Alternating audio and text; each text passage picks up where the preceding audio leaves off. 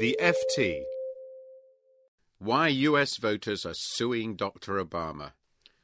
An ambulance stops by the roadside to help a man suffering from a heart attack. After desperate measures, the patient survives.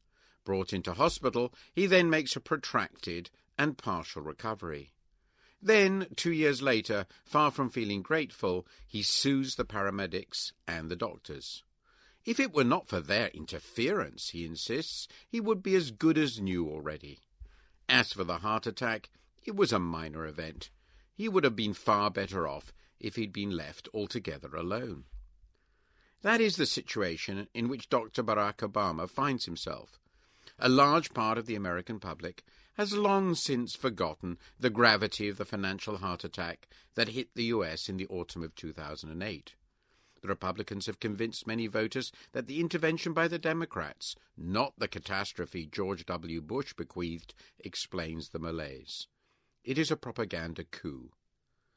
Does President Obama deserve blame for this outcome? No and yes. No, because his treatment was right in principle. Yes, because it was too cautious in practice. It is essential to remember the context.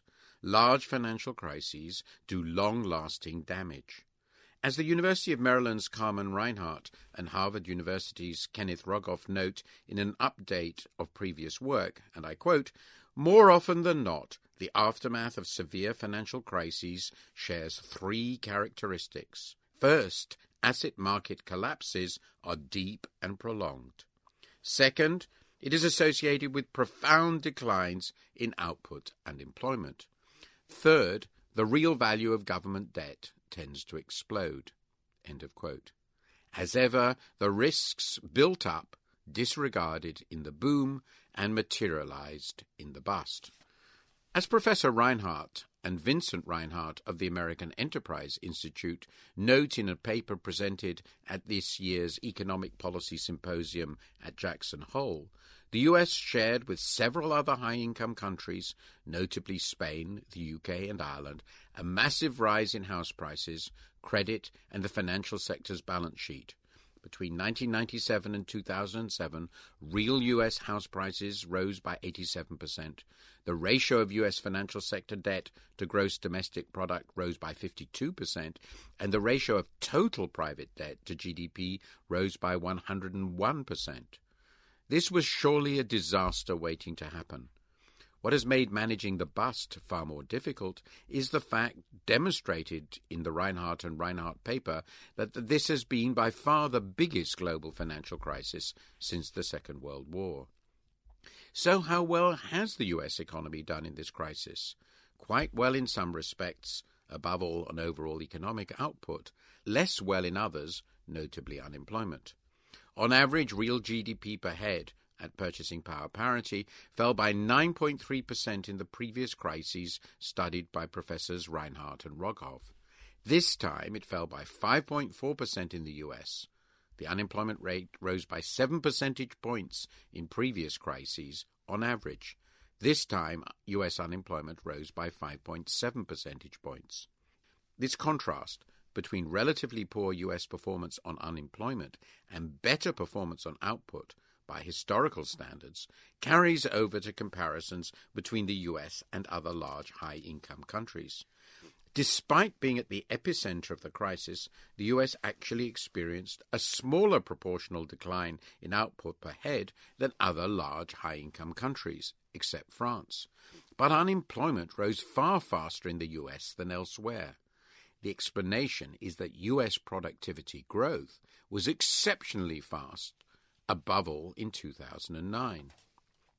What then does this performance tell us about U.S. policy? The answer is that it did quite well in terms of what it did address, but far less so in terms of what it did not address. As Lawrence Summers, the President's chief economic advisor, noted at the FT's View from the Top conference in New York on October the 7th, the administration's focus was on, and I quote, the return of stability, confidence, and the flow of credit to support strong recovery, end of quote. The elements were support for the financial system through the Troubled Asset Relief Program, inherited from the previous administration, financial guarantees, and stress tests on banking institutions, the fiscal stimulus, and the actions of the Federal Reserve to sustain the flow of credit. By their nature, such policies work by sustaining demand and so output. Their impact on employment and unemployment is indirect. As it turned out, productivity growth was so strong that not too bad a performance in terms of output by historical standards failed to prevent the surge in unemployment. One would have expected supporters of the free market to conclude that the U.S. economy, and particularly its labour market, remains highly flexible under this socialist president. One would have expected them to conclude, too, that more stimulus was needed. After all, it was really quite modest. Fiscal stimulus was less than 6% of GDP, and so accounts for less than a fifth of the cumulative deficits of 2009, 2010, and 2011, while monetary policy is caught in a liquidity trap. The truth is not that policy was foolhardy and failed, but that it was too timid and so could not succeed. A big mistake was the failure to address the labour market directly, perhaps by temporarily slashing payroll taxation. There were other mistakes too. The effort to reduce the overhang of household debt should have been far stronger. Yet even the hated TARP looks remarkably effective in hindsight. As Mr. Summers noted, its cost to the taxpayer looks likely to be just 1/3 of 1% of GDP. This is far less than the cost of the bailout of the savings and loans institutions in the 1980s. It is also far less than the direct fiscal cost of comparable crises elsewhere. Unfortunately, the Republicans have succeeded in persuading a large enough portion of the American public that if the patient had been left entirely alone, he would be in perfect health today. But this is surely a fairy story. Yet voters naturally pay little attention to calamities averted. They focus only on how far experience falls short of what they desire. Mr. Obama gains no credit for the former and much blame for the latter. His aspirational rhetoric no doubt worsened the disappointment. The president's willingness to ask for too little was, it turns out, a huge strategic error. It allows his opponents to argue that the Democrats had what they wanted, which then simply failed. If the president had failed to get what he demanded, he could now argue that the outcome was not his fault.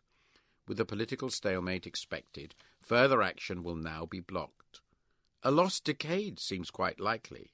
That would be a calamity for the US and the world. For more downloads, go to ft.com/podcasts.